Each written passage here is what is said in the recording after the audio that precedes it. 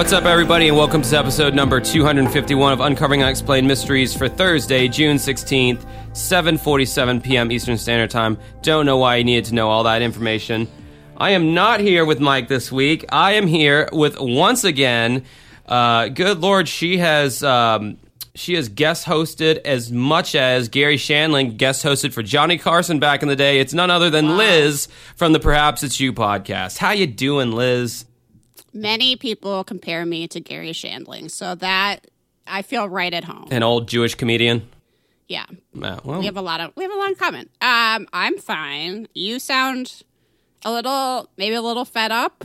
Maybe. I have no idea what you're talking about.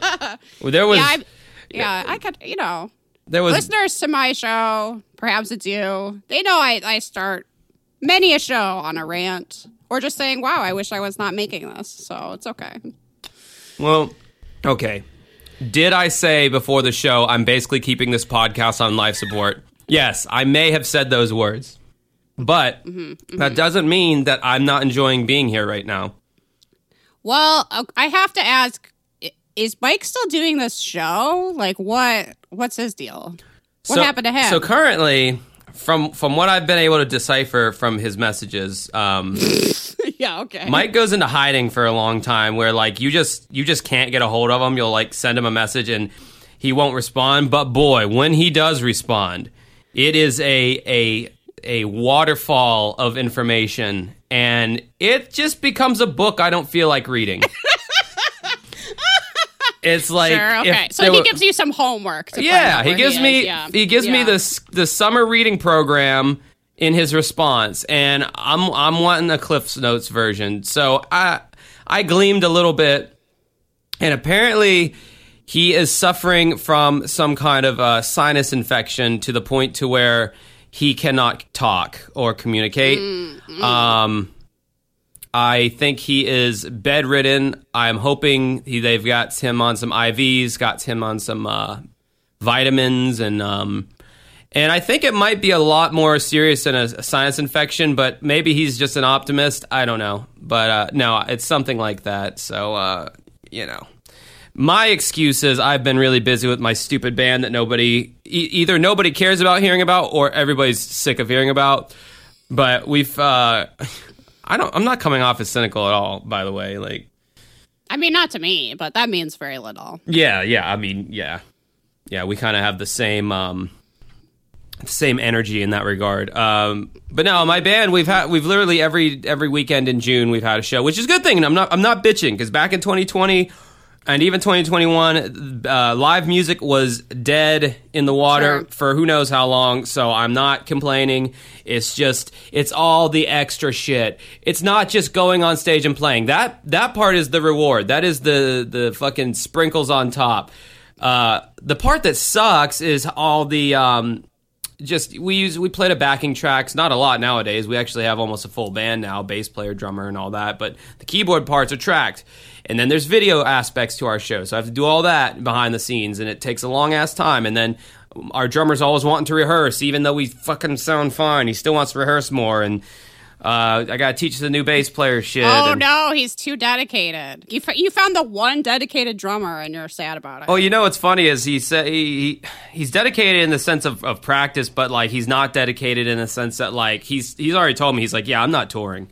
He's like, if we ever need to, like, leave Florida, I'm not going to do that, my job and all. And it's like, oh, okay. So basically, we're just gonna have to find another drummer down the road, is what you're saying. You're creating a future pain in my ass right now that I have to think about. I mean, fair enough though. He gave you warning. Yeah, he gave me warning. Yeah, I can't really say anything about that, but yeah, I mean, we would do more podcasts if Mike stopped getting these weird things happening to him, and I had more free time. But little does Mike know that I'm coming for his spot. That's what I see happening. Sorry, Mike. No hard feelings. That's like saying I inherited a mansion, but it's located in North Dakota. Like, there's not really a whole lot here that you're getting. except some magic mind. Is it? Oh, wait.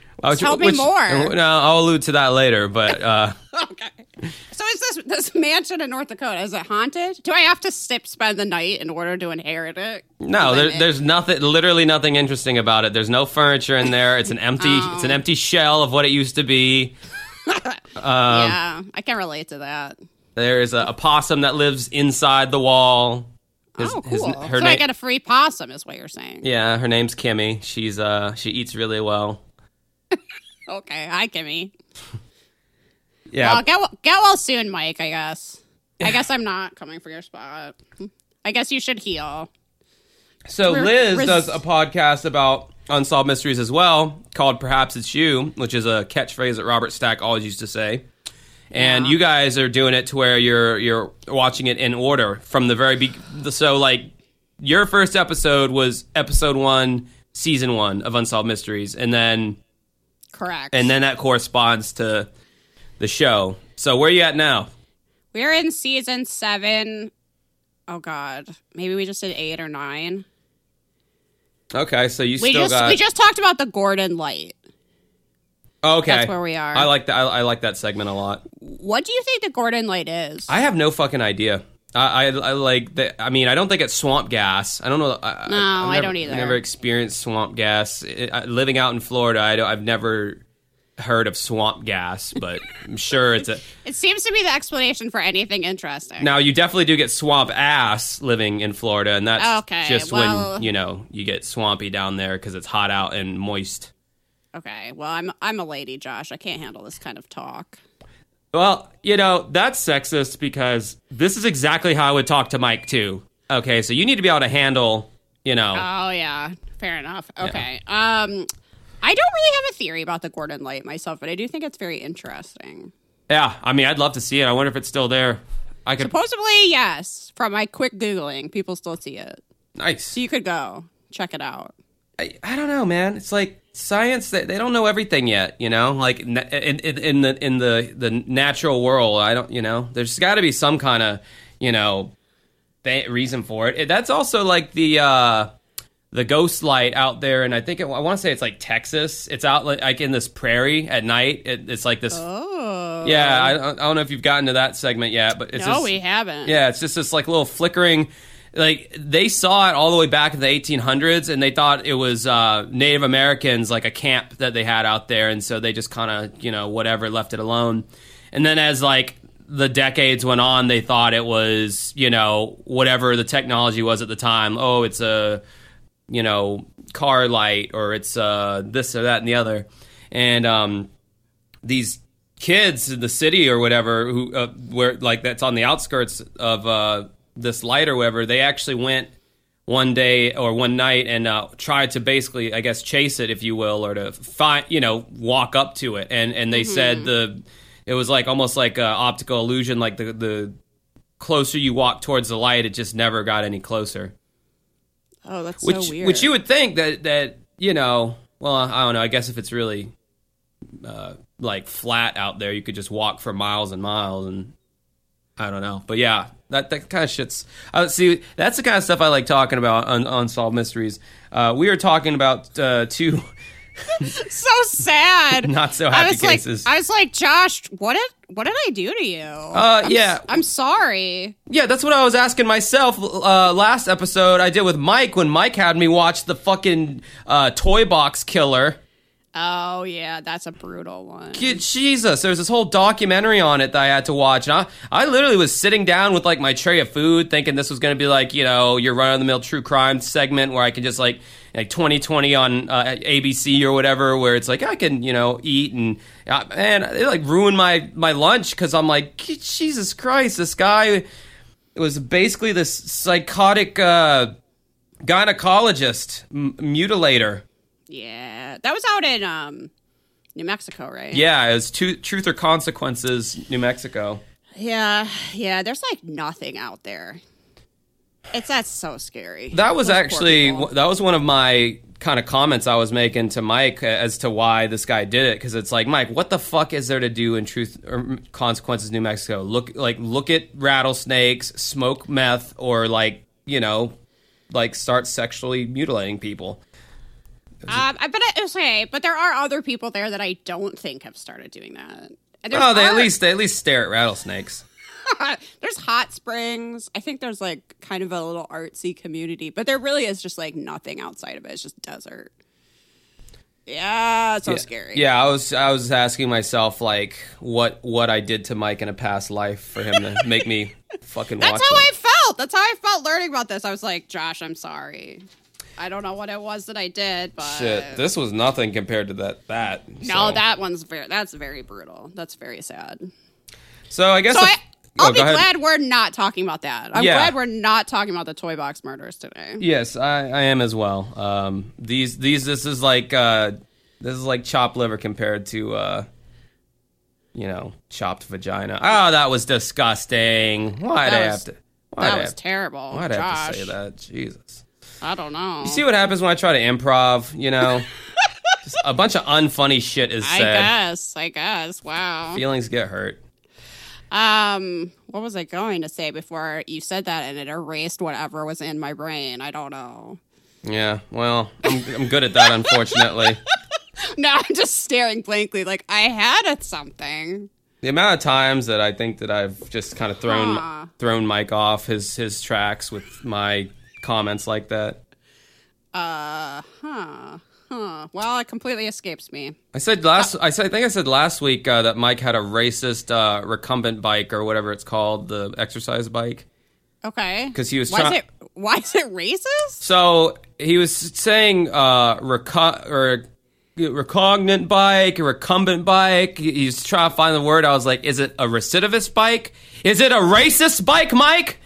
Mike has a racist bike, and so I just kind of decided that it was. Okay, I see. And then I said something else, and Mike, being the spam or the filter to my things that I say, he's like, yeah, you should edit that out. And I was like, nah, it's funny. It's not that offensive.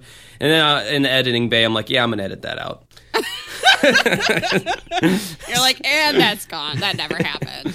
It's like one of those, it's one of those phenomenons. Doing a podcast, it teaches you that the things that you say in the moment that you think are like fine and like innocent, and that when you have a second chance to listen to what a conversation you had with a person, the amount of things that you say that you're just like, oh, I wouldn't have said that. If I had actually like used my head and thought, before I spoke, I wouldn't have not have made a statement like that.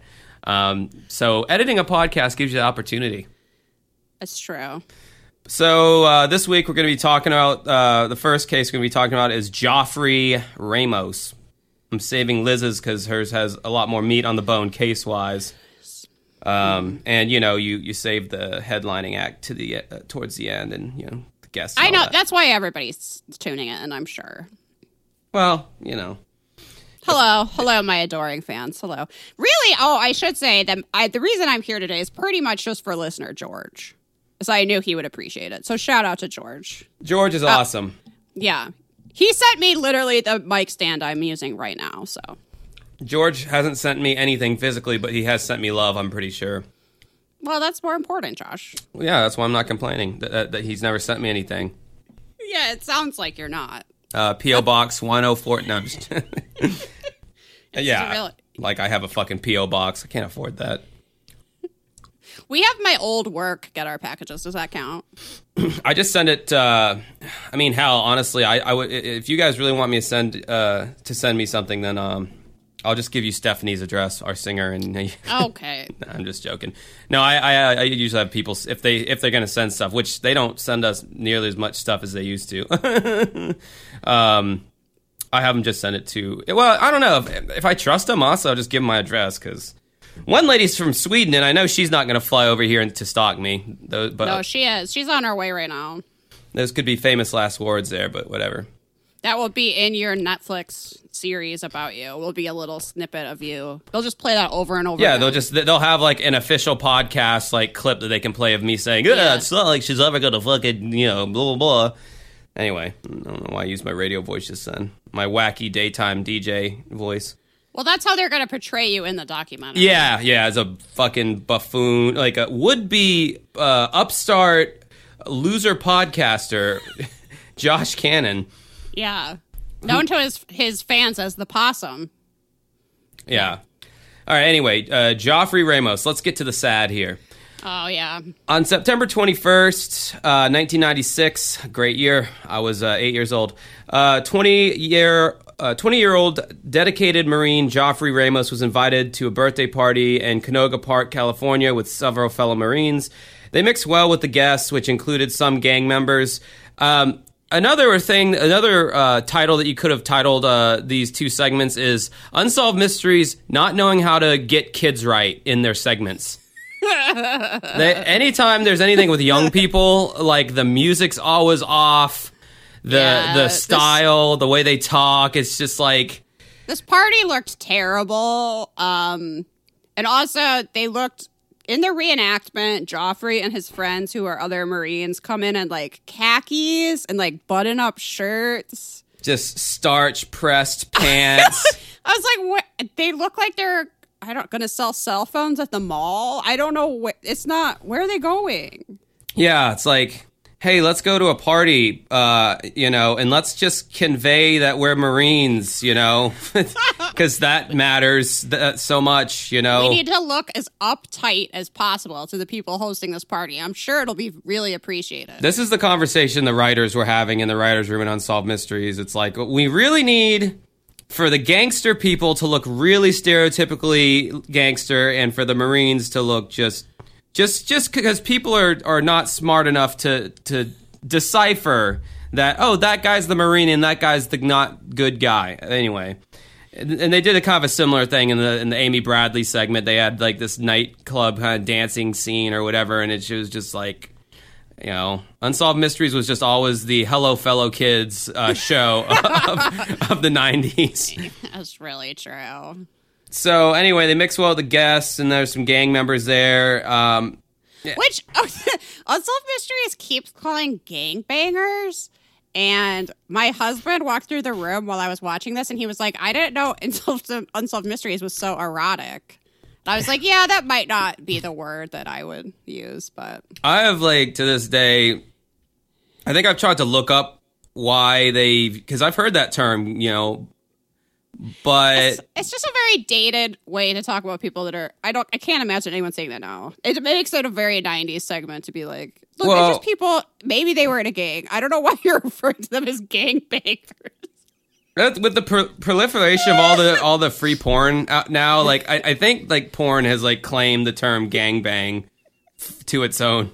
Yeah. I was like, yes, highly erotic content, just for me. Don't look. Yeah, I mean, I'm sure there are some gangbanging segments. In the scenario is a buff Marine goes into a party with a bunch of gangsters, and then it gets sexy. I'm sure that those exist online. Then you can, but that's not what happened here. No, it wasn't very sexy at all. No. Another thing I want to point out, I don't want to really getting off topic here, but why would you go to a party where there's going to be gang members? I was wondering if they were invited to this party or not. Did they just hear there was a party and go, or were they do they know the people that threw this party, or did they just hear through word of mouth, oh, there's a party, and they went? It just says they were invited. It doesn't say by who. I kind of feel like they weren't. It doesn't seem like they're seen at all. I mean, the reenactment is probably super not accurate, so I shouldn't place it on that, but they looked so out of place that I was kind of like, why are you here? It's gotta be so awkward. What would they have to talk about? Recipes, for their favorite. I'm a little bit skeptical of this guy's account of how things went down, but I also feel bad for him, so I don't know. Yeah, so they go to this party and everything's going great, and suddenly a fight broke out between two women. And in the reenactment, she's something like, "You wish, blah, blah, blah, shut your mouth, puta," or something like that, which... I was unaware that you could say puta on TV. Yeah, I thought at that moment, I was like, well, I guess it's perfectly... I think all the banned words are in English, so... Yeah, I guess if you're going to swear on live TV, just do it in Spanish. Yeah, I mean, it's that's I wonder if they do that now, because I'm pretty sure the Hispanic population has increased like exponentially since like the 90s. So I that's probably something you couldn't do now, but I mean, it was funny to me as a viewer to be like, oh, okay, yeah. So others, including several of the gang members, joined in this fight, and Joffrey and his friends, they decided it was time to skedaddle as they reached their Jeep. Why were they there? As they reached their Jeep, Joffrey realized he had forgotten his wallet in the backyard, and his friends just fucking bounced because they were all apparently scared shitless. Again, pussies. His friends. Okay, okay. Honestly, they're probably drunk. And maybe they left not even realizing that they left him. I don't know. But if they're a bunch of Marines and they just all hopped on a Jeep and their friend was like, wait, I forgot something. And they just like hightailed it out of there. What fucking pussies. Yeah. To just leave their friend standing there on the side of the road. Kind of makes you wonder like what kind of Marines they'd be in like battle. You know, like with like if he's wounded, leave him. Never mind. Like we've left him for pettier things. Yeah, we've left him for dead before. I can't imagine my own friends doing that to me. Like I can't imagine women doing that to each other. So it's just yeah. They're like, you're a Marine, figure it out. You're fine. Then on the other hand, it's like, why was his wallet like sitting on something in the backyard? Okay. I kind of don't believe that's what happened. I'm not saying I do know what happened. Obviously, I wasn't there. I wasn't at this cool party. Clearly, his friends weren't there either because they had done left. I was kind of wondering if he like hit on someone's girlfriend or something, and he didn't want to admit it. Like maybe he did something else. Who just leaves their wallet lying on the floor or on the ground? Oh, was he showing people like pictures of his like nephews and shit in his wallet? Like, you know, I mean, and then to not put it back in your pocket. He knew where it was, but that place was the dirty ground. Yeah, it's in the backyard. Like, why? Because you know okay, Liz, whenever I'm invited to a party, especially full of strangers, especially strangers who look like they could be in a gang, the first thing I like to do to establish trust with them is to put my wallet out in the open and then walk away from it. Just to show. I guess that could be like a trust exercise. Yeah. Where you're like, I don't care what you guys do. Look, this is how unthreatened I am by you gang member dudes. I'm going to just leave my wallet here and walk away because that's how much I trust you. Credit cards, don't need them. Take them. I mean, yeah, and it's the 90s, so I mainly carry cash at this point in time, so there's probably a good bit of that in there, and just have yourselves have at it. But I think he kind of this is total speculation, but I think he just needed an innocent sounding reason of why he was still at the party. And I'm guessing it was actually to like hook up with someone or something else. Yeah, the more you mention it, like I just kind of took it on. It's weird. Why would his friends just leave? Why would his wallet just be on the ground? Yeah, like I have questions. Look at Detective Liz over here. I didn't really second guess any of that stuff until now. I was just like, yeah, okay, that's what happened because they said so. Well, no, the TV said it happened. They left because his wallet was in the backyard. They were scared. I wish they had shown his wallet and it was like Velcro and Jurassic Park themed or something. It was like clearly a kid's wallet. I had a Velcro Power Rangers wallet when I was a kid. That thing was awesome. See, but you never would have just left that on the ground, would you? Hell no. I keep up with my shit. Or this is a myth started by Hot Topic to sell more chain wallets. You will never have this problem if you have a chain wallet. Probably would have fit in more. They wouldn't want to beat him up as much. Oh, no, he's got the chain off his wallet. He's not. It's like, oh, this guy's dope. Don't leave him alone. He's chill. You know, I never thought we would get so much comedic material out of this segment from the 90s where they say he left his wallet in the backyard, so you have to go get it. I didn't know the comedic gold that we would spin from this, but here we are. It's just...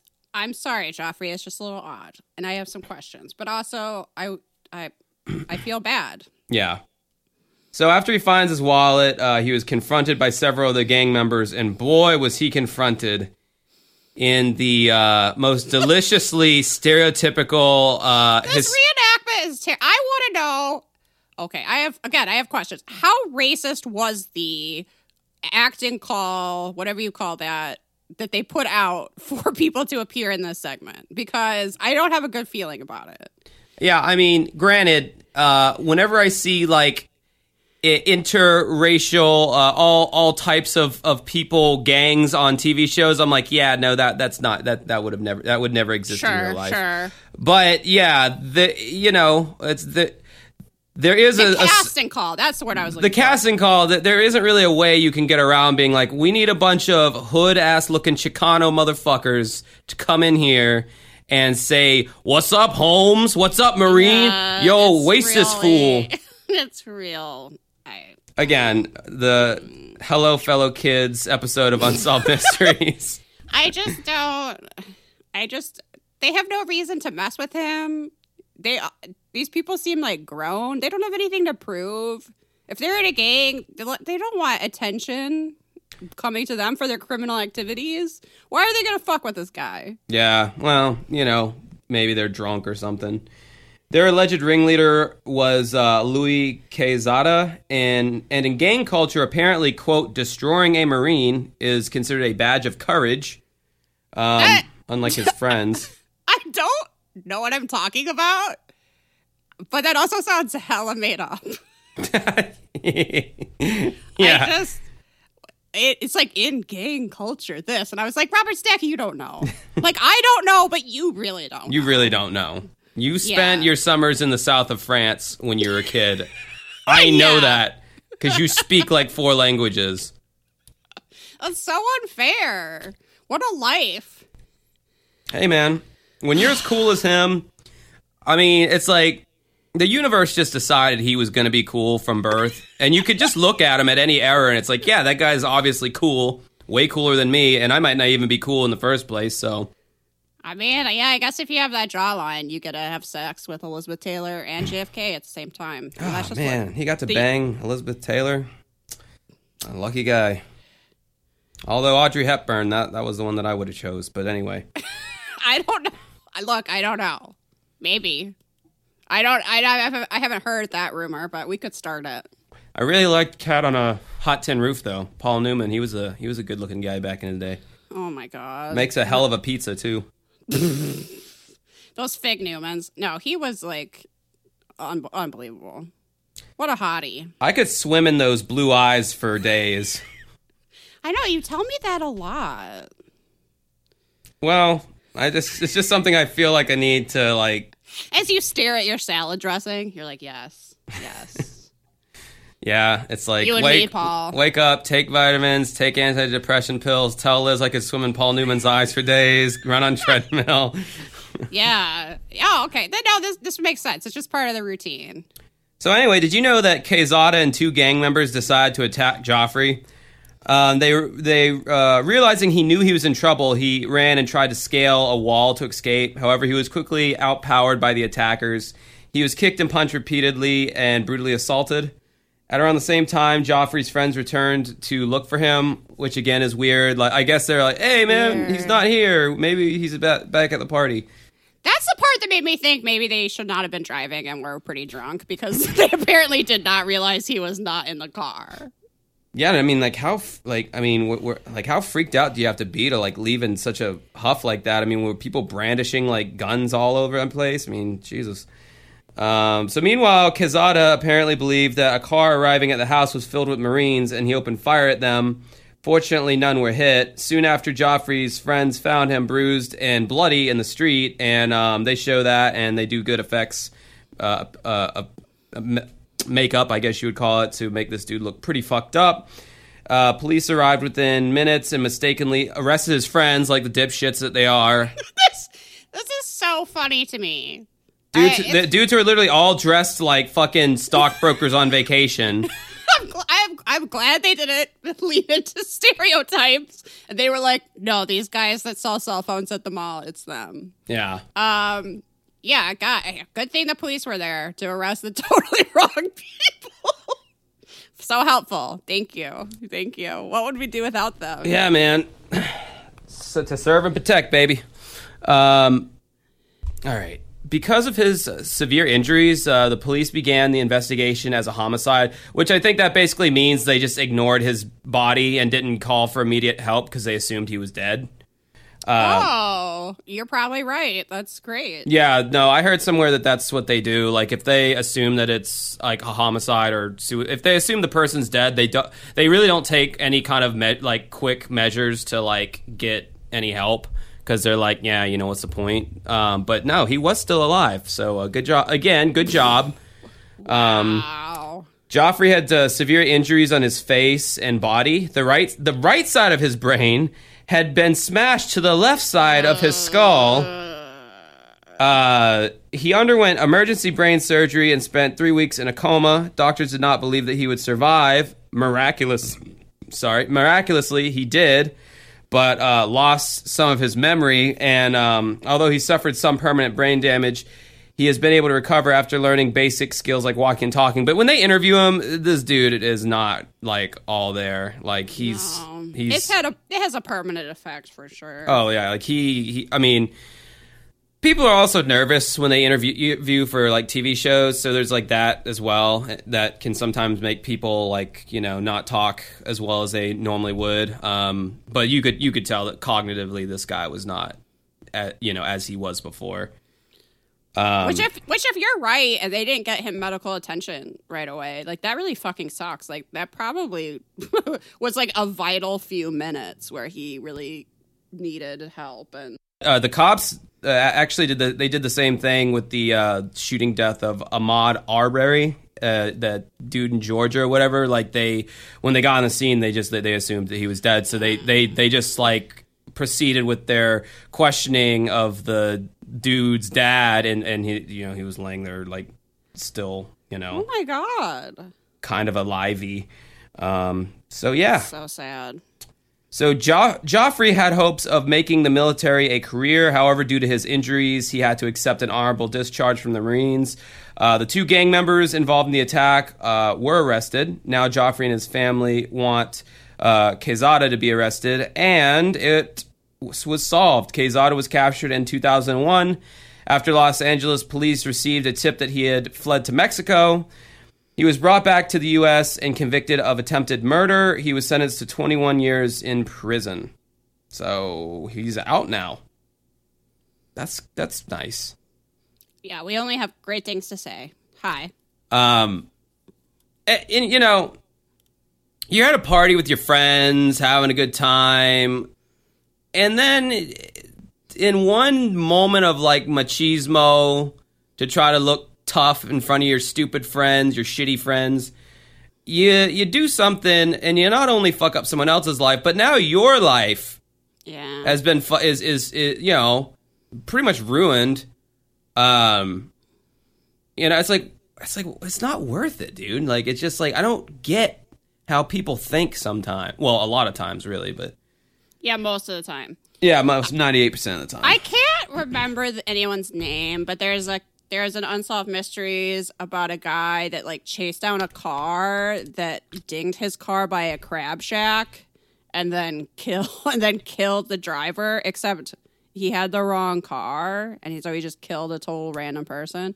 But also, even if that was the person that dinged your car, it's like, dude, calm down. It's not worth it. Oh yeah.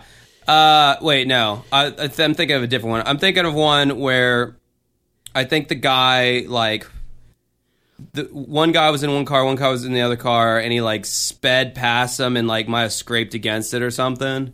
Yeah. And he, like, chased him down and, like, jumped on the hood of their car, and they were, yes! The same one? Okay.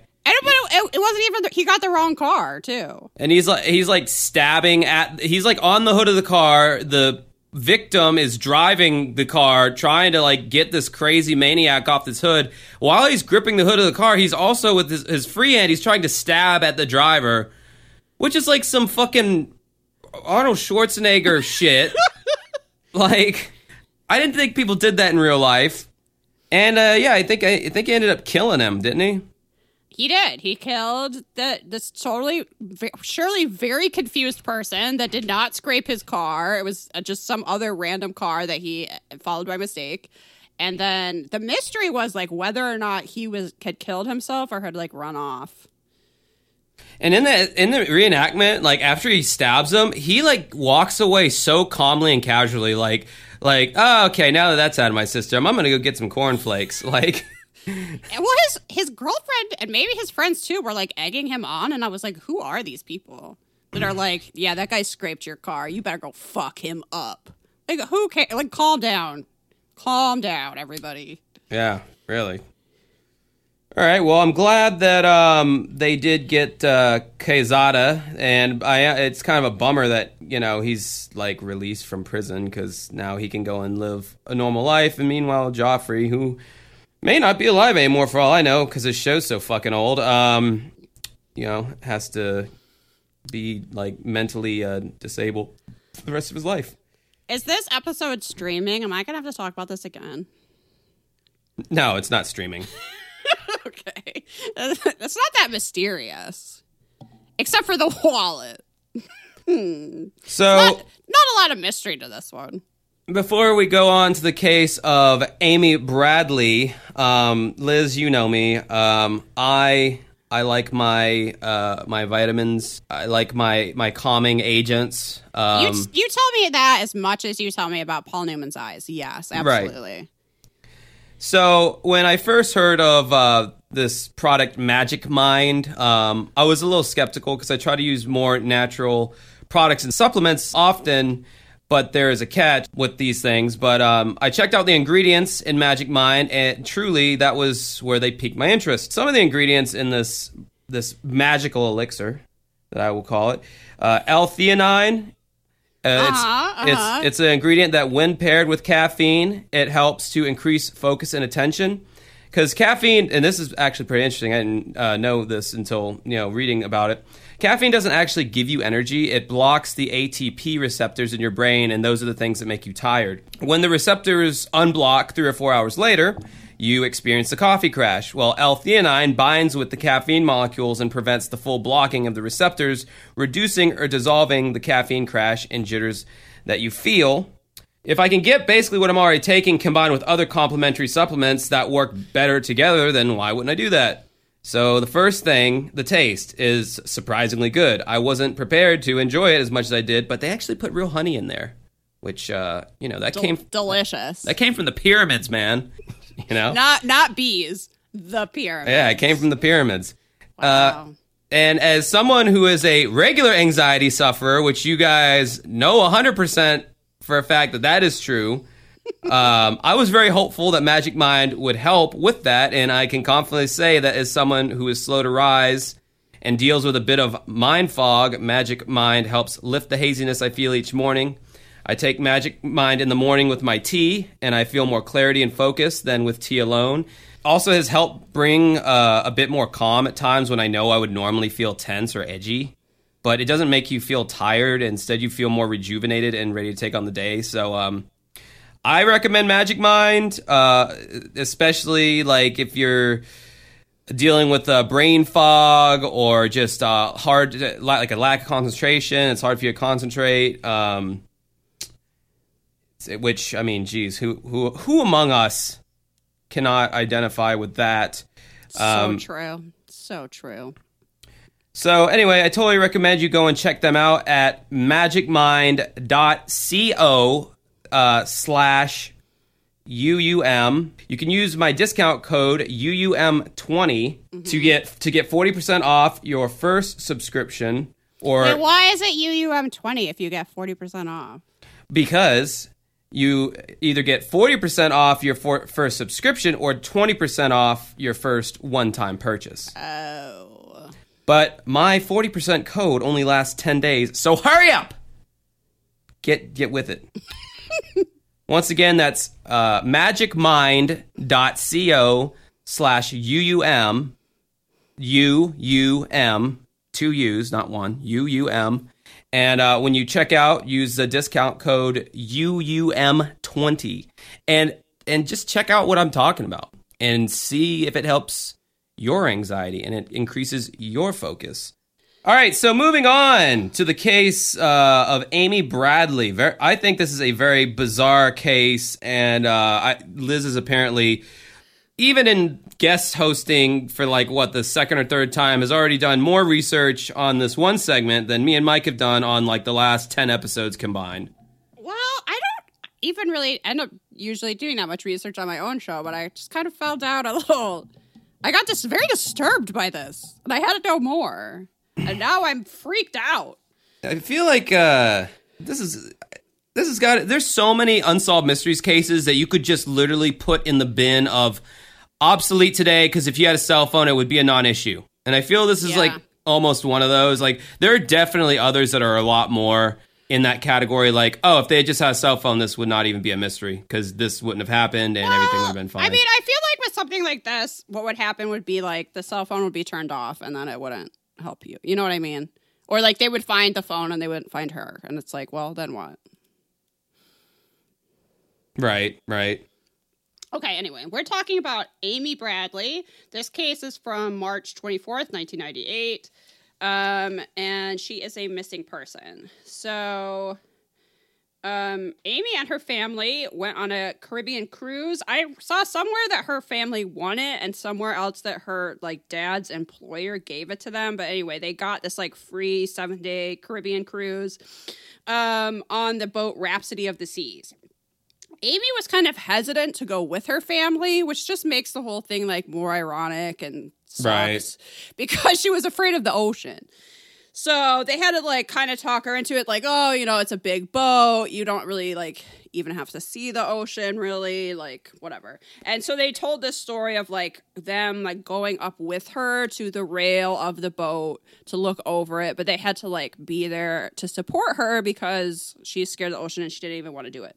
Have you ever been on a cruise, Josh? No, but I will say that everyone who's been on cruises, they all have that same proselytizing attitude.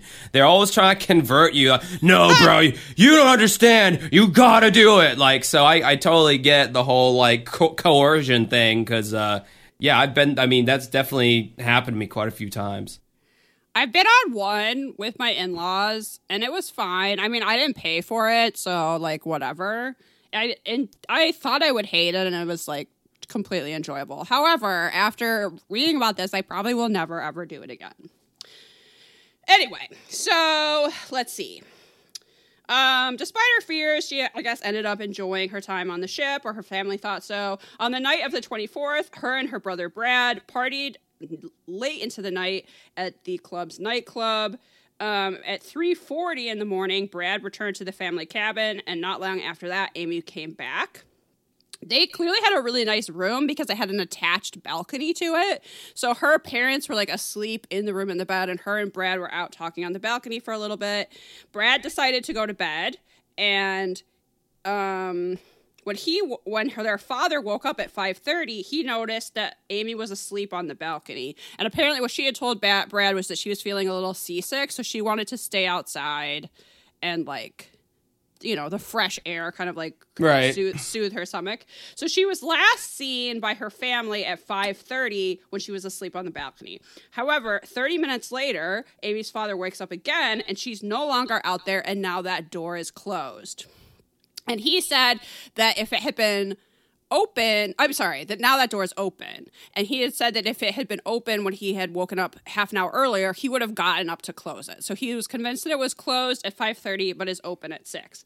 Somewhere, I don't think this was on Unsolved Mysteries, but I also saw somewhere that her cigarettes were not in the room. Yeah, they said that too on this segment. Okay, so her father wakes up, it's 6.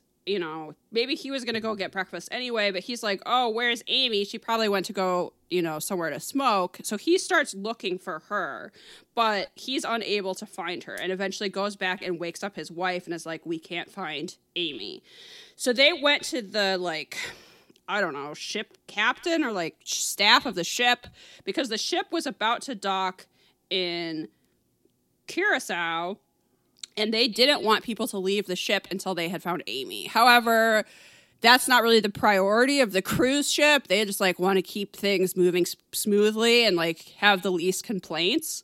So they let people off the ship and then did the search. And they also, I think her family had asked for her to be paged before everyone left so people could like keep an eye out for her. But they didn't do that until most people were already off the boat. You know what sucks is like if that was like a politician's kid or like a celebrity's kid, they would have totally kept that bitch like docked and not, let the plank down or whatever the fuck you call it until honestly they you would have found him at that point because like you've literally like how are you gonna kidnap someone on a boat and escape without anyone noticing like if you're in the middle of the ocean or whatever like you can't do it so they would have had to but with them just being normal civilians, who are just average Joes, it's like, fuck it, because I mean, and I get the catch-22 for the cruise company. It's like, well, we're literally, there's like 999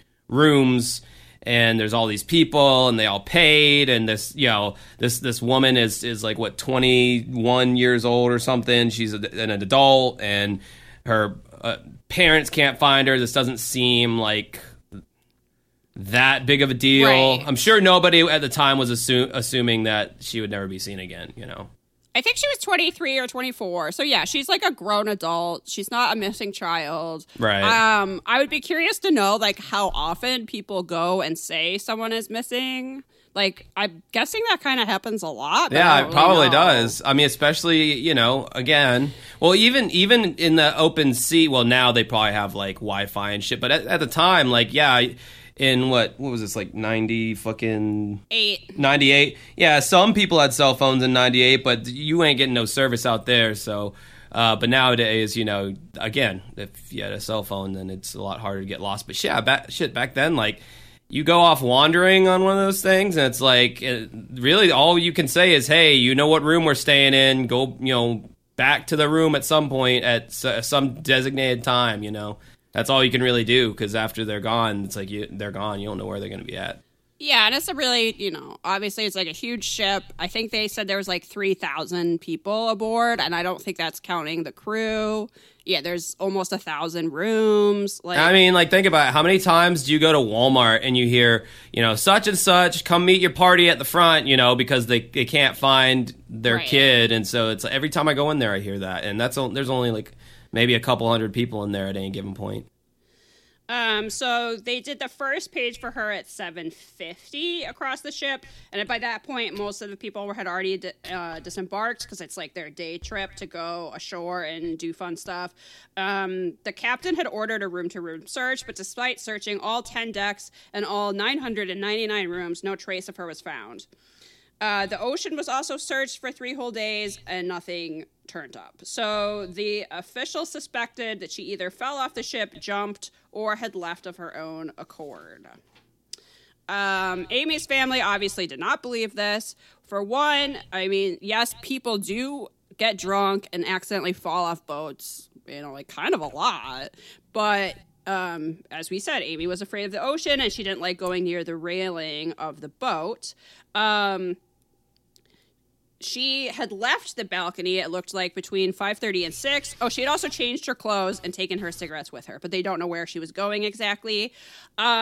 Okay, so here's where we get to what I personally think probably happened.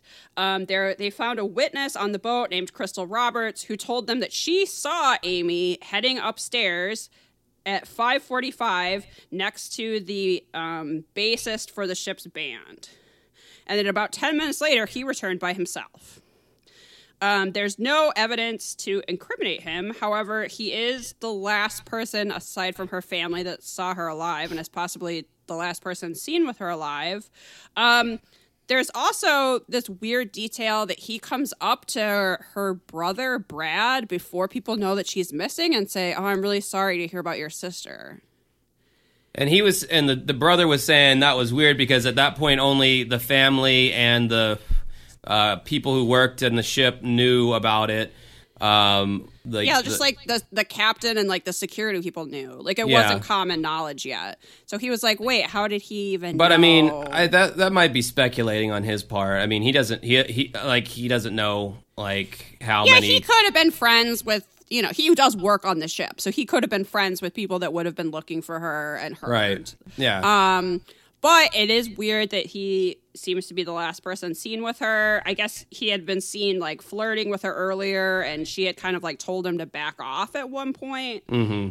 Well, I will say that bass players aren't really intelligent enough to pull off a kidnapping. Okay, so, well, I'm not gonna get into that foray, but it's suspicious to me personally. Authorities could find no concrete evidence to link him to Amy's disappearance. They suspected that she may have left the ship voluntarily without telling her family. This is when we get into people thinking that she's sold into sexual slavery. I'm always very skeptical of that because I feel like it's kind of the satanic panic of our time. Like, people are very quick to jump to that conclusion without necessarily there really being any evidence of it. I'm not saying that doesn't happen. I just think people are like very eager to like, because it's so horrible and so scary. I think people are very like, you know, whatever. Well, to play devil's advocate on that point, I actually, one of my former good friends, unfortunately, she relapsed on drugs and now she isn't talking to me anymore as a result of, talking crazy after her relapse or whatever. But she was sex trafficked for many years. And, I thought before I actually knew someone who went through it, like, I thought sexual trafficking was literally like they have you in a cage and they just, rent you out to people and all that. But no, sex trafficking can be basically like, typically what they do is they get you hooked on some kind of drug, whether it's crack, it's usually crack or something like that that's super addictive, and you basically become a prostitute for your pimp, and you go out and sleep with dudes for money, and they basically keep you coming back by giving you the drug that your body will quickly learn to crave, and that's technically sex trafficking. Oh, sure, absolutely.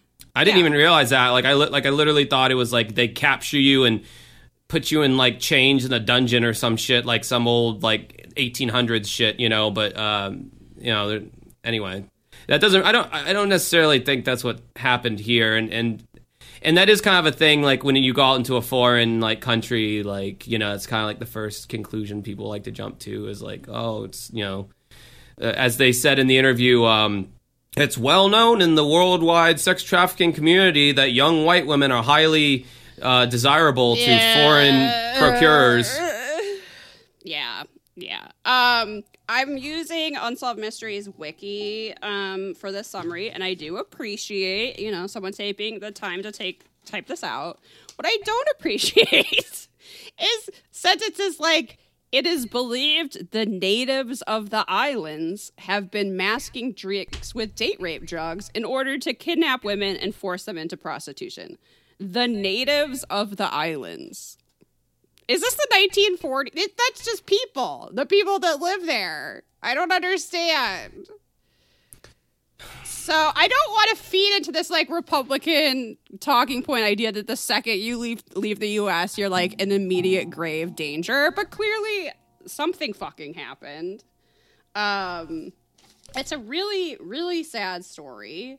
I don't know. I honestly, I hope she just didn't like her family and she peaced out. And she was like, you know what? I'm starting a new life in South America. I like how that's what you hope. See you never. That's like the best possible scenario I could think of. Like, she's still, spoiler, she still hasn't been found. Her family has been very actively looking for her this entire time. They ended up getting scammed out of like $200,000. What? By this guy who claimed he was like former special ops and he could like get into the underground world and rescue her, and he was just a con artist. He eventually went to prison. But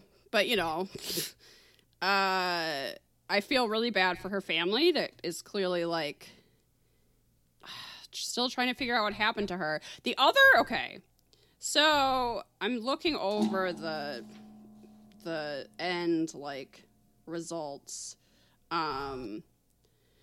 There's a few different people over the years that have thought that they have seen Amy. It doesn't help that one guy was a con artist because he literally, like, to get the family to keep sending him money, so Amy had a few tattoos. She had one on her shoulder, she had, like, one above her ankle, and she had one near her belly button.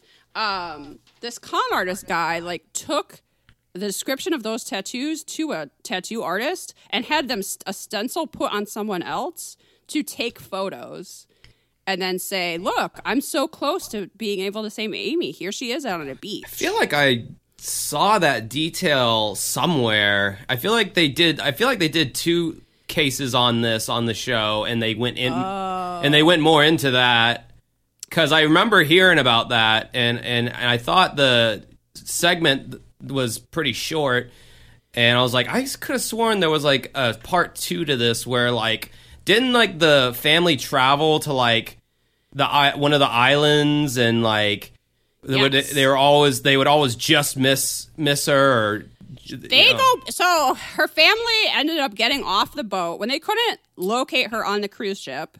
The cruise people were like, well, maybe she went ashore and didn't tell you, which seemed unlikely at like 6 in the fucking morning, but maybe. So they go ashore and they try finding her there, and they don't find her there either. So the boat eventually leaves without them, and they stayed for a while trying to find her. I think they talked to a guy in a taxi who said that she had come up and banged on the window and asked where there was a phone. And he thought that was Amy. It's like maybe he didn't know her. He saw her for like a couple seconds, right?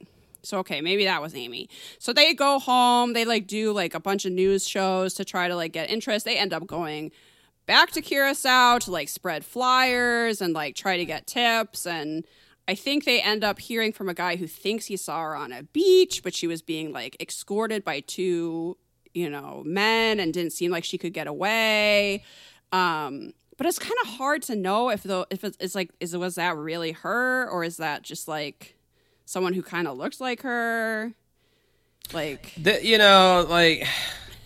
it's so it's so frustrating because like the amount of times in missing persons cases where the police are fucking inundated with people who are like, they have good intentions, but people's ability to like recognize someone is very it's not good. It's not good. It's very poor.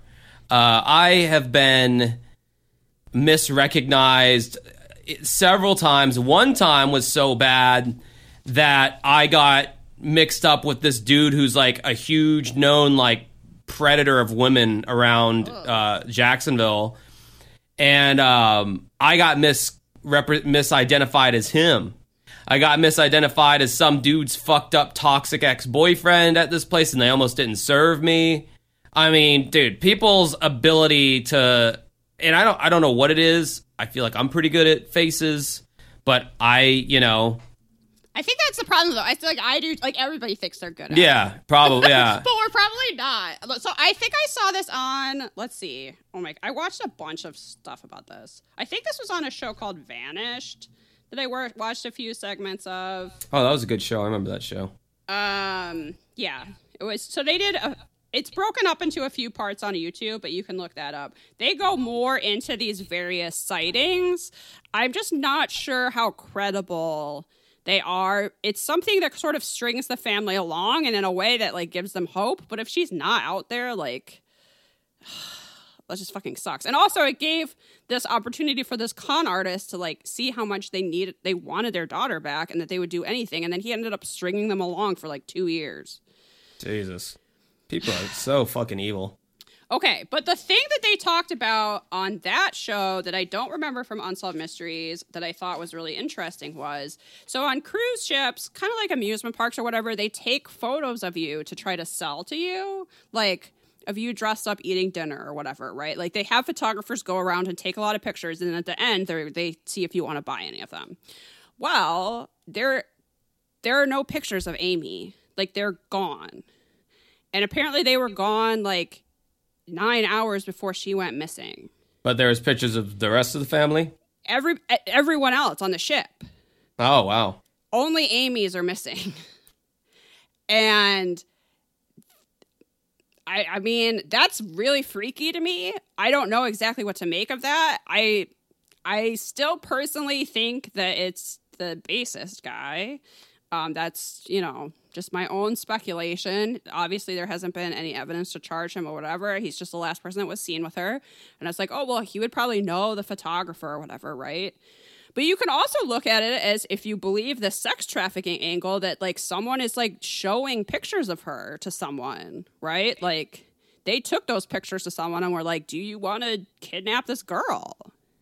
Which, this might sound a little whatever, but I mean, they kept going on about how, Josh, no. Just stop. I'm just saying, like, I'm sure there's a bunch of, like, attractive people on the boat, and he's like, why her specifically? She wasn't, she was okay. I don't know, like, I don't know. The bass player did it. That's my personal alleged suspicion. But Unsolved Mysteries, they do go out of their way. If somebody does happen to be like even remotely attractive, they will go out of their way to stress that. It's sad. It's like we only care about what happens to attractive. Right. Like, so on the show, it's like she was young and beautiful, and then I like wrote down, and that's why we're talking about her. Right. So like, if she was old and ugly, who gives a fuck? Which honestly, to their credit, Unsolved Mysteries has covered like they've run the gamut of people that they've talked about, that they've covered. But I will say they will go out of their way to stress just how attractive someone is, if they are attractive or whatever.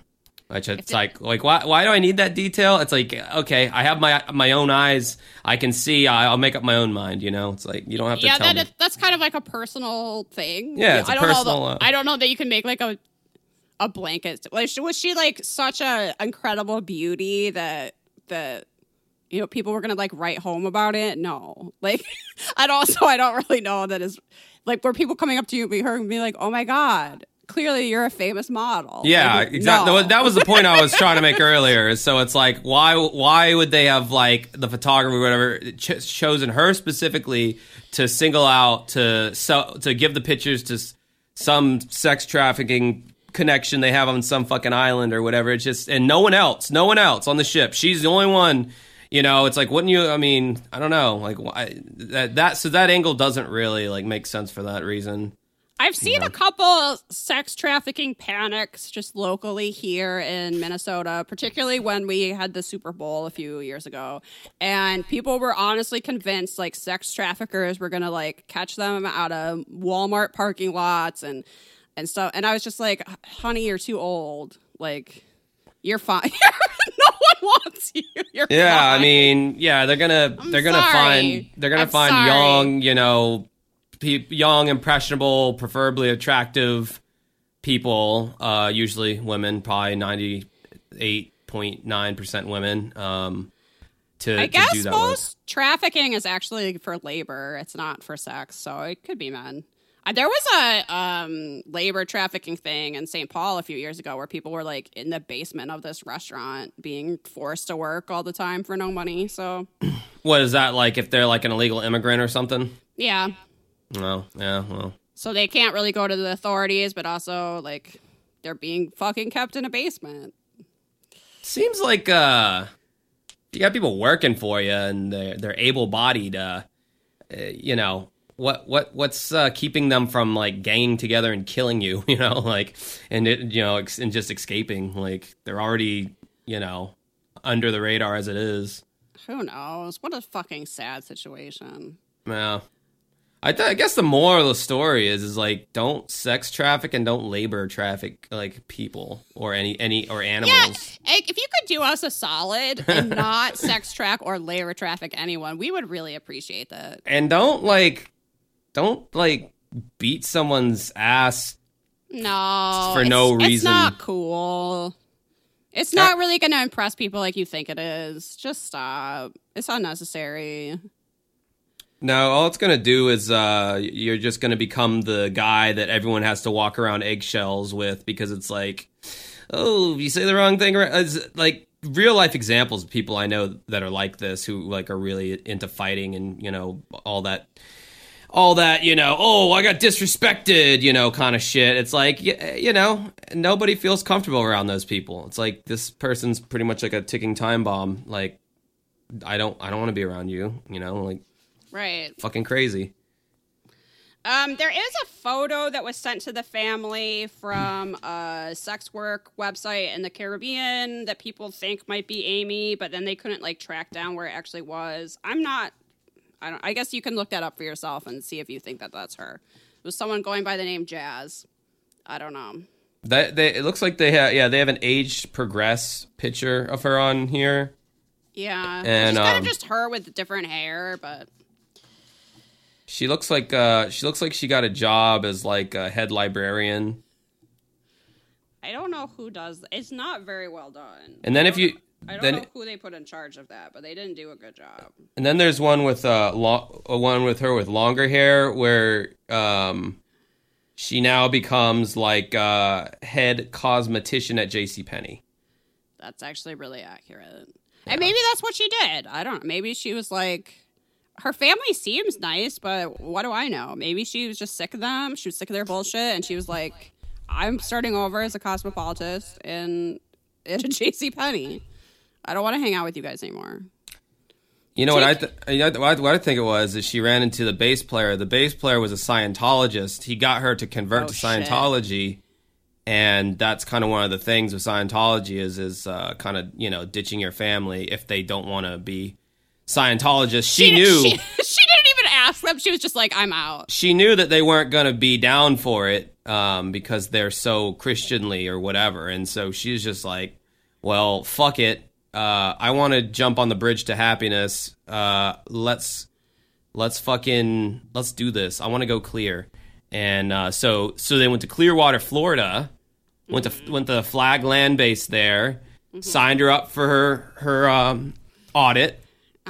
And she's been living there as a cosmetologist or librarian, and joined the Sea Org. And yeah, she's a Scientologist. Sure. Do you ever look at the comments on unsolved.com? Oh yeah, dude, we've gotten some gold out of those comment sections. They are unhinged. Oh yeah. Oh yes. They are Lord help me.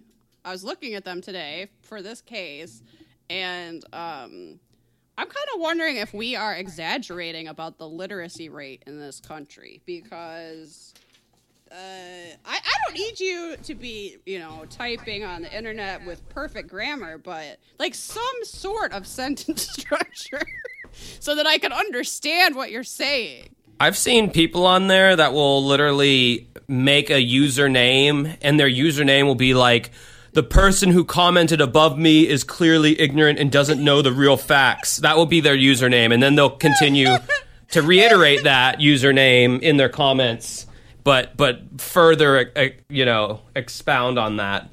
People have a lot of theories. Most of them are about sex trafficking. There's references to Pizzagate in here. Oh, Jesus. Are you serious? That didn't happen till like at least 15 years later. Wake up, sheeple. Yeah, I don't know. You know, the whole pizzeria with the basement that didn't exist. Yeah, minor. Oh, someone is asking if the FBI has looked for any leads on the deep web. FBI, get on that. Get on that hot tip right there. Honestly, for some reason I found this so depressing. Oh, here's a God. Amy's family, please never listen to this or look at these comments. This is an anonymous comment. It's so sad, but now I think she's dead. Going with 10 or more men every day, getting HIV or AIDS or other illnesses women get. I'm sorry, what? Wait, how did Freddie Mercury die?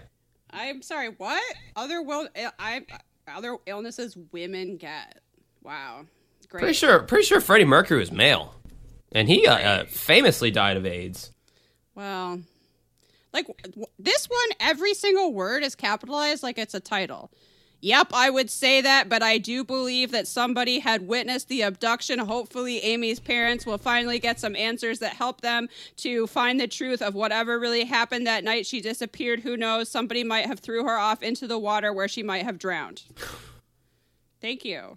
It's solved now. That's great. God, I'm trying to find one where the person is like, "You are ignorant." This is real life, not the Love Boat. Dude, sometimes people from the actual like who are a part of the segment like will comment on there, which is pretty interesting. And you joke about Amy's family listening to our podcast. That has happened before, mostly on YouTube. Oddly enough, because we don't do it anymore because it was way too much effort for way little exposure. But we would upload our episodes onto YouTube. And that's how I got in contact with some of the people who ended up on our podcast back when I put in the effort to get people from the show on our podcast. Well, I really hope Amy's family just never listens to this, but also I feel horrible for them. It's a really, really sad situation. Is that your theory that she became a Scientologist? Yeah, absolutely. Through the bass player, yeah.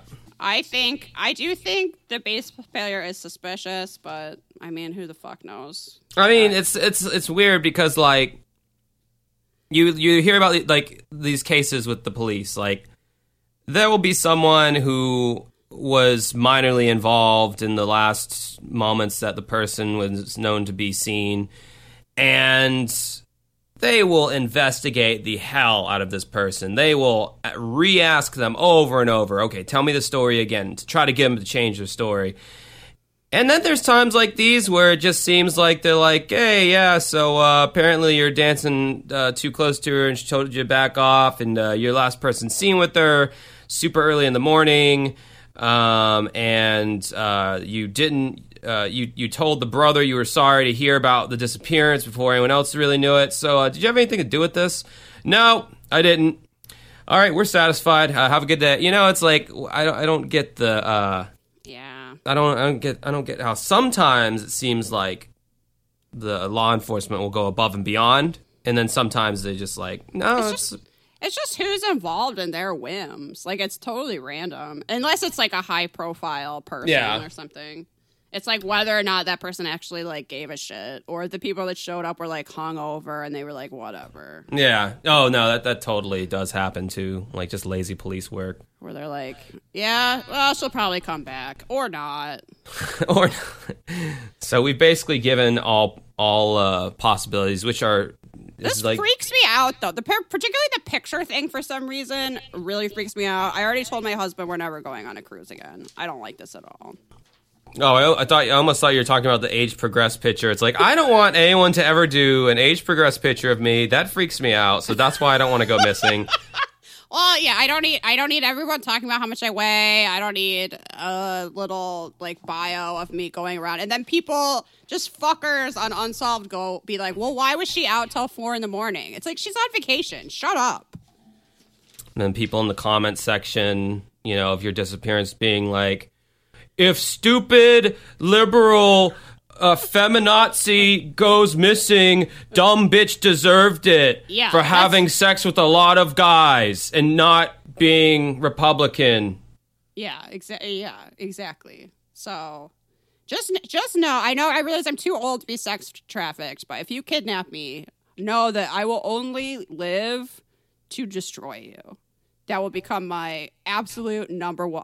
That will be my only reason for living. I feel like you could emit some high pitched shrills that would really just get into. They go, this is not worth it. Yeah, just bore into someone's brain after a while. Where you know what, this isn't going to work out with this one. I'll also share the only thing I took away from the self-defense class me and Samantha once took, which is that it's really easy to rip off someone's ear.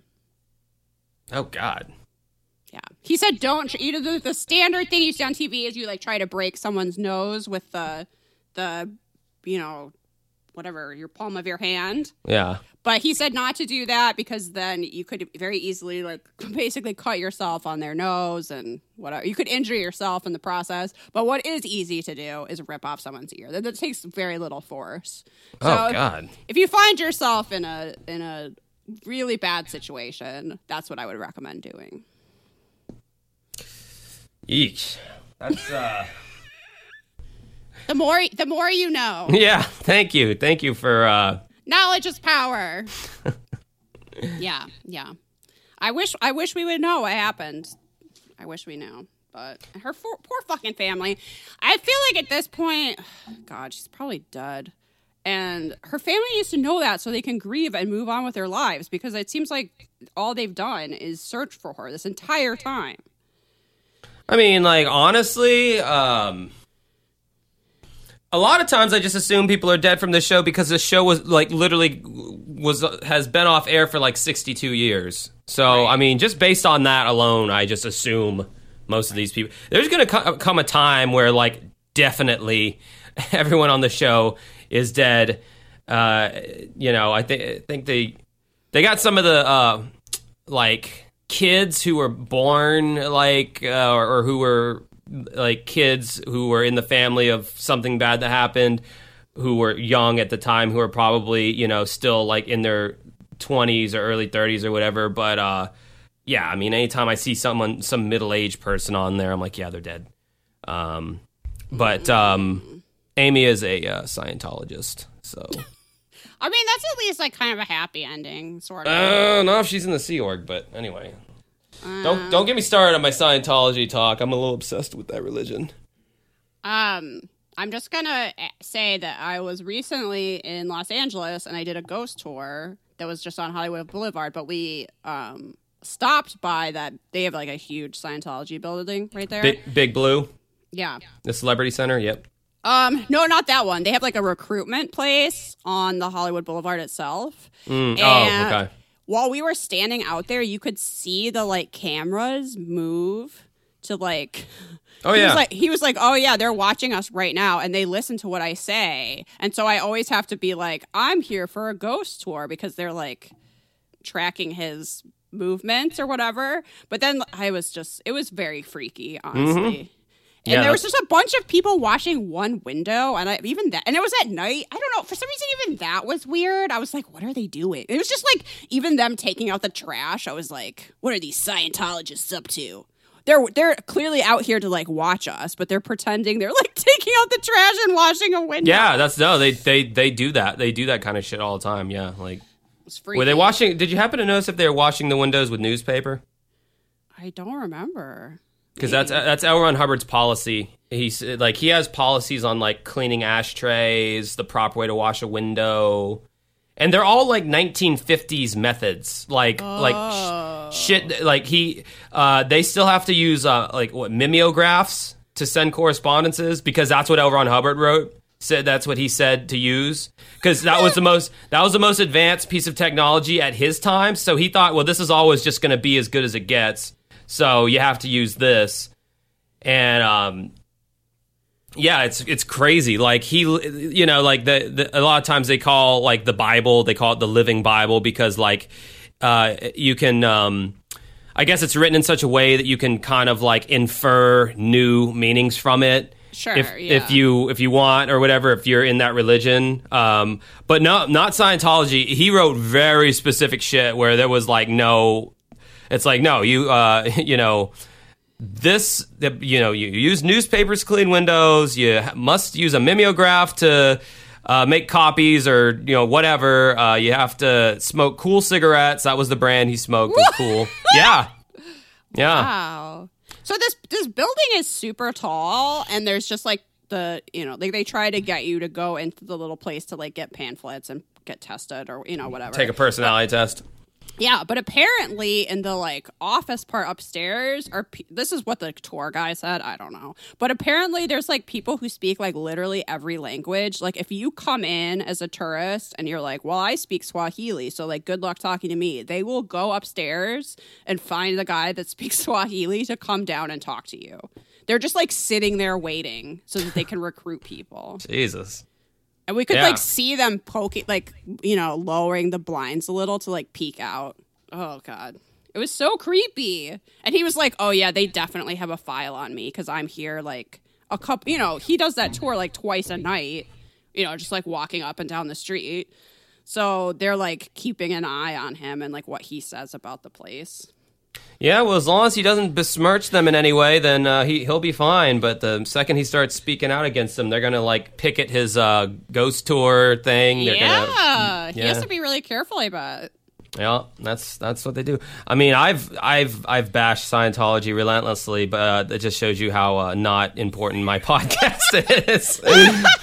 That can be the gauge. Yeah. They're like, this is not. We don't have to worry. They're like, about yeah, who fucks this guy? You Leave know? Josh alone. It's not worth it. Or it's not worth our like infinite resources to bring this guy down. Yeah, their war chest from all the donations they've taken from Nancy Cartwright, who does the voice of Bart Simpson. That's so weird. She would like do calls for them in Bart Simpson voice. They had to tell her this like Fox whatever had to get her to stop because she was like calling people in that voice asking for money.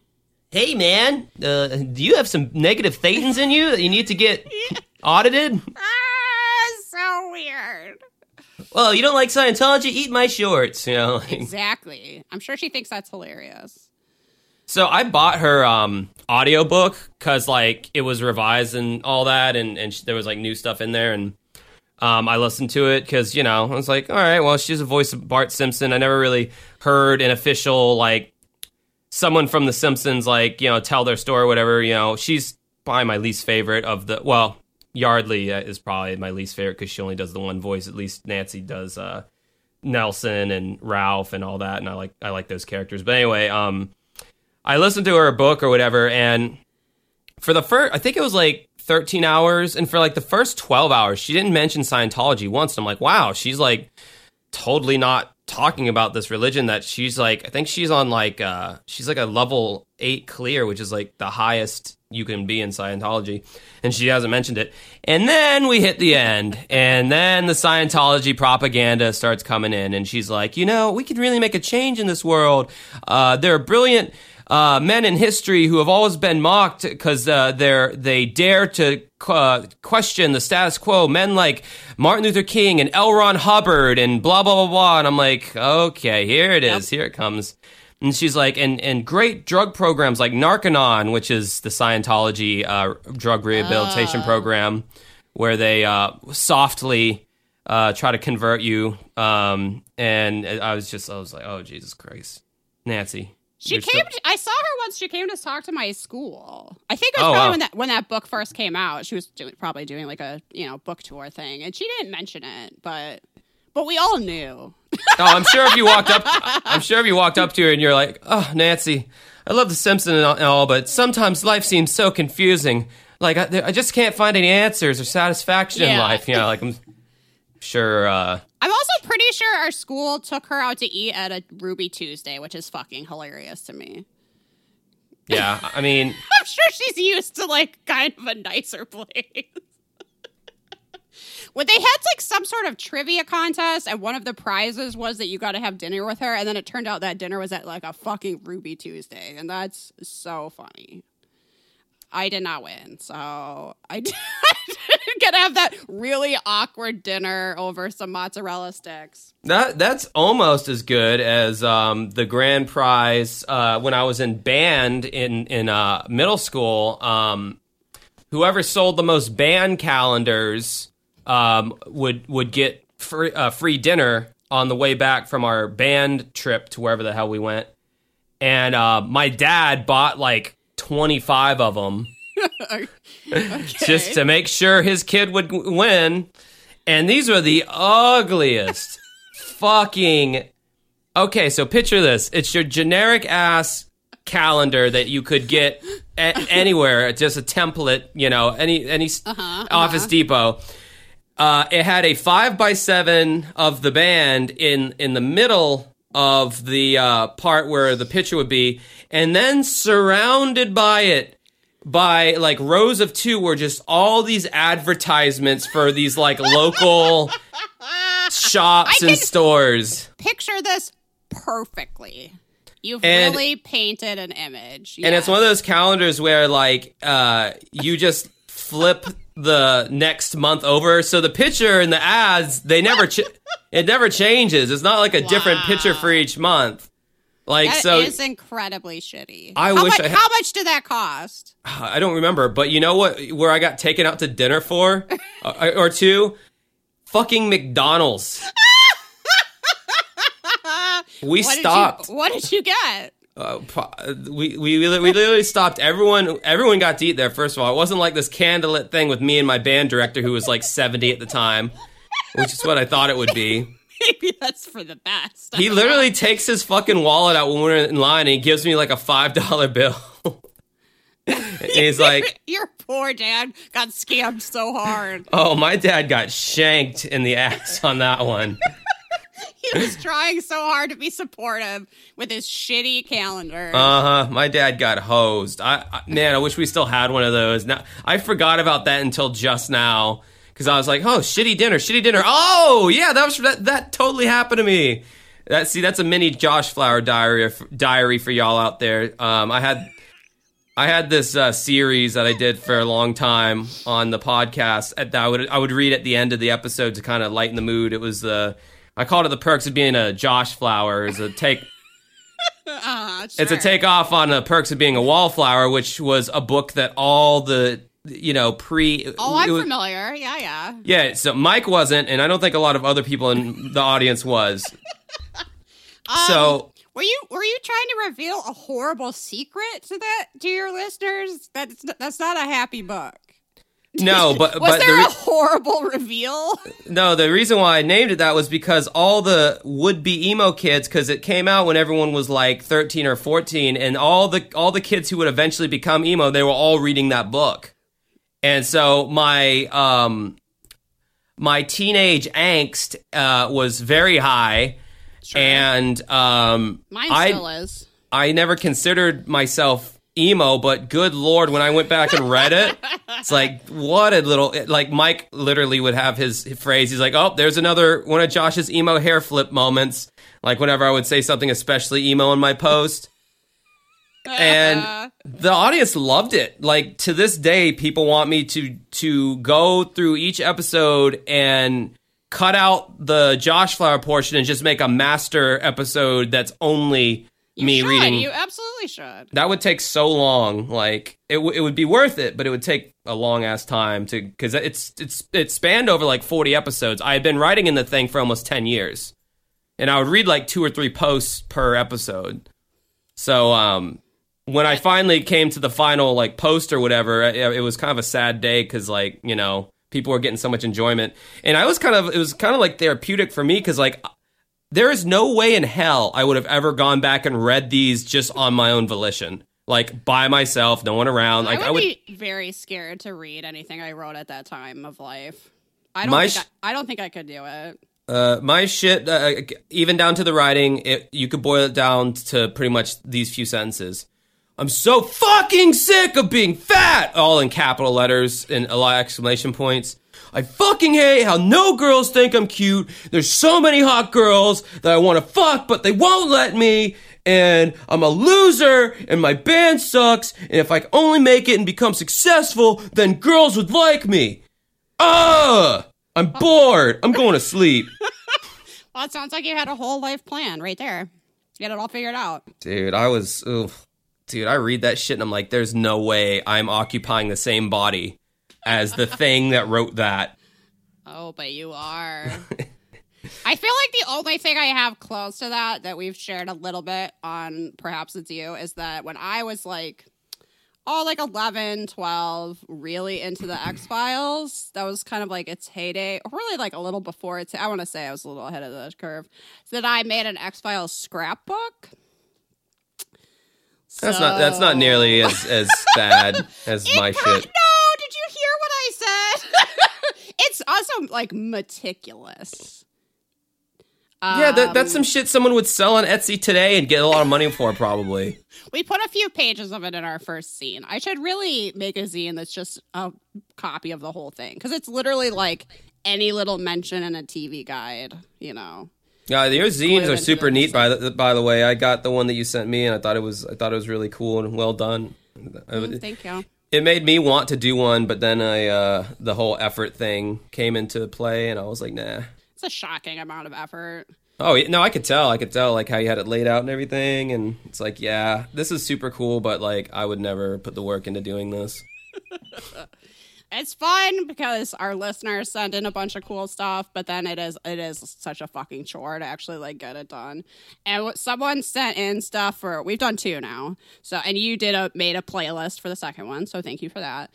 But Yes. someone sent in something for the second one, and they were like, well, I had this other thing, but I think I'll save it for the next zine. And I was kind of like, that is presumptuous. Like, yeah, you should probably go ahead and shoot your best shot now, I was because like, I'm in the middle of fucking hating this process. So I'm not positive there's going to be a next one, as I'm like crying at the library trying to make copies and the thing keeps breaking. oh jeez, yeah, fuck.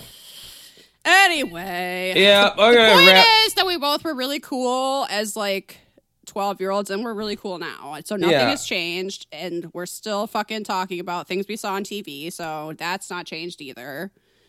I like how you're making it sound like we were like friends growing up.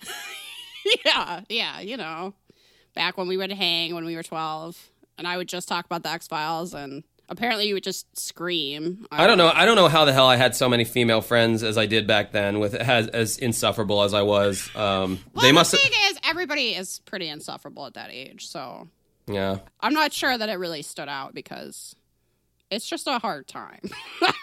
Somehow, It's especially hard if you were overweight going through like later elementary and middle school and some of high school. It is especially if you have anything, what's bad acne, if you're missing a leg, you're overweight. Like if you have anything that makes you different, that makes you stand out, and you're like different than the status quo, it sucks like 10 times worse for you. I can guarantee you that. I got bullied pretty relentlessly. So, you know, some of us took a hyperfixation to the X-Files to cope. It's okay.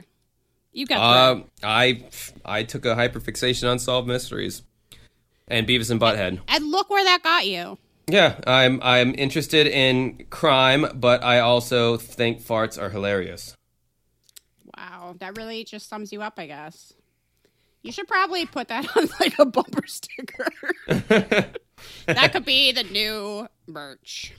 I can't wait to be my niece's creepy old uncle that just like comes to birthday parties and is like, "Hey kids, pull my finger." Wow. She's just like, yeah, just Please. ignore him. He never had kids. He just He's he had been in the sun too long again, right, Uncle Josh? That's when you know. yeah. But anyway, I gotta go host some karaoke because that's the next awesome step in my day. Okay. But yeah, so anyway, if you want to join the Uncovering Unexplained Mysteries fan group on Facebook, go to facebook.com. Hit the search. God, I'm already giving you too many steps. Type in Uncovering So you're going to go to a phone booth, okay? And underneath there's going to be a book taped underneath the phone booth. You're going to you're going to undo the book, open it. There's going to be coordinates. You're going to have to type in on your phone the coordinates. It's going to take you to a cooler in behind a certain gas station, and that will give you directions on how to join our fan group on Facebook. But no, type in Uncovering Unexplained Mysteries on in Facebook and hit the group section. Fucking, if you figured that out, then you're smarter than 90% of the people on the internet. You're definitely smarter than anyone leaving comments on unsolved.com, so pat yourself on the back for that. Or any of our iTunes reviews or Podbean comments or any of those, except for the people who liked our who gave us 5 stars or 4 stars. Those I accept, but it's about half and half right now. We have a policy of only accepting 5-star reviews, so keep that in mind. You have to extend that to this episode that I'm on. Only 5 stars is allowed. You could say something negative. It just you have to give it 5 stars. There was some Amazon review the other day, and they're like, "It's a piece of crap. It didn't work," and they gave it 5 stars. I think sometimes people get confused, and they think 1 star is best, like first place. Oh yeah. Maybe they're just really dumb. Because I've seen that before too, where they're like, I fucking hated this. Please, this was a 5 waste stars. of money. 5 stars, yeah. This Highly is recommended. The worst, or they'll give something 1 star and they'll be like, I loved it. I couldn't put this book down. 1 star. You're like, that's bad. I'm sorry, but that's bad. Yeah. But we only accept 5-star reviews at Perhaps It's You. That's worked out fairly well for us. Well, that's great. That's great for you, Liz. And where do people go if they want to find your podcast? Well, you can search Perhaps It's You on all of your, listening devices. Even Spotify? Yes. Wow. We prefer Repod, but we also have a website, perhapsitsyou.com. And we have, social media. You can find me on Instagram as Everybody Likes Liz. Talk about presumptuous. Yeah. We are on Patreon. Go to patreon.com/uncovering unexplained mysteries. For $3 a month, you will sometimes get the podcast early. What a deal! Usually you get it the same time everyone else gets it, but you help pay for my various expenses that I put on my PayPal account. My appearance fee that I'll be sending you later this evening. Well, did not know that was going to be a thing. Probably wouldn't have asked. But anyway, for $5 a month, you can actually tell us what you want us to cover. That is something that's easier for us to do because it's not a time-based thing. And for $1, you get a nice digital slap on the ass and a wink from me, and a good job well done. Okay, so I will not be picking that one. I don't want a wink. I don't want an ass slap. No thanks. All right, well, fine. Just get a job well done then. Okay. Can I request something for you to talk about? Yeah, sure. The enthusiasm is really just coming through my headphones, and but I really think you should talk about the Beast of Bray Road, which is a documentary about the possibility of that there's a werewolf in Wisconsin. Okay. That could be something to talk about. It's a fun one. Everyone lives, The werewolf doesn't kill anybody, so. There's an episode of 2020 I've been wanting to talk about where these 14 kids were locked in their parents' house for years and years, and one of the teenage girls escapes. And it's like a suburban house, but the kids were chained to their beds, and my God. They lived in squalor, and they even had this different way of talking because they were only ever around each other and they never really interacted with the outside world. So they talked different. Their accent wasn't quite traceable. It's like Flowers in the Attic, but worse. Yeah, it was crazy. And now the girl who escaped and called the police with this phone that she hid that could only call 911 because it didn't have whatever in it service. She's now TikTok famous, apparently. I think I'm following her. She basically just does dances and shit. She's all smiles and enthusiasm. It's good for you if you're able to pull yourself out of that horrific. I wouldn't be able to. I'll say right now. I barely can cope with my very plush existence. If I had anything terrible like that happen to me, I don't even know. Dude, if I lost a toe, I'm done. I'm signing off. Yeah. I can't. I cannot handle any actual strife. No. So no. Good for her. Yeah. In fact, my life is so decent right now. My brain has to just make up shit that's bad that I have to focus on to keep the ledger balanced. Otherwise, you'll be well, it can't stay good. Something bad will happen. Yeah. You're waiting for that other shoe to drop. So you're just well, I should worry about this thing that's actually not important at all. Right. All right, and then finally we got me and Mike's YouTube channels. If you're into movies and all that, go to Mike's channel. He's a big movie guy. It's youtube.com/OCP Communications. Once again, that's youtube.com/OCP Communications. If you want to check out my YouTube content, I do a lot of music-related content, album rankings, little mini biographies about certain events in musical history.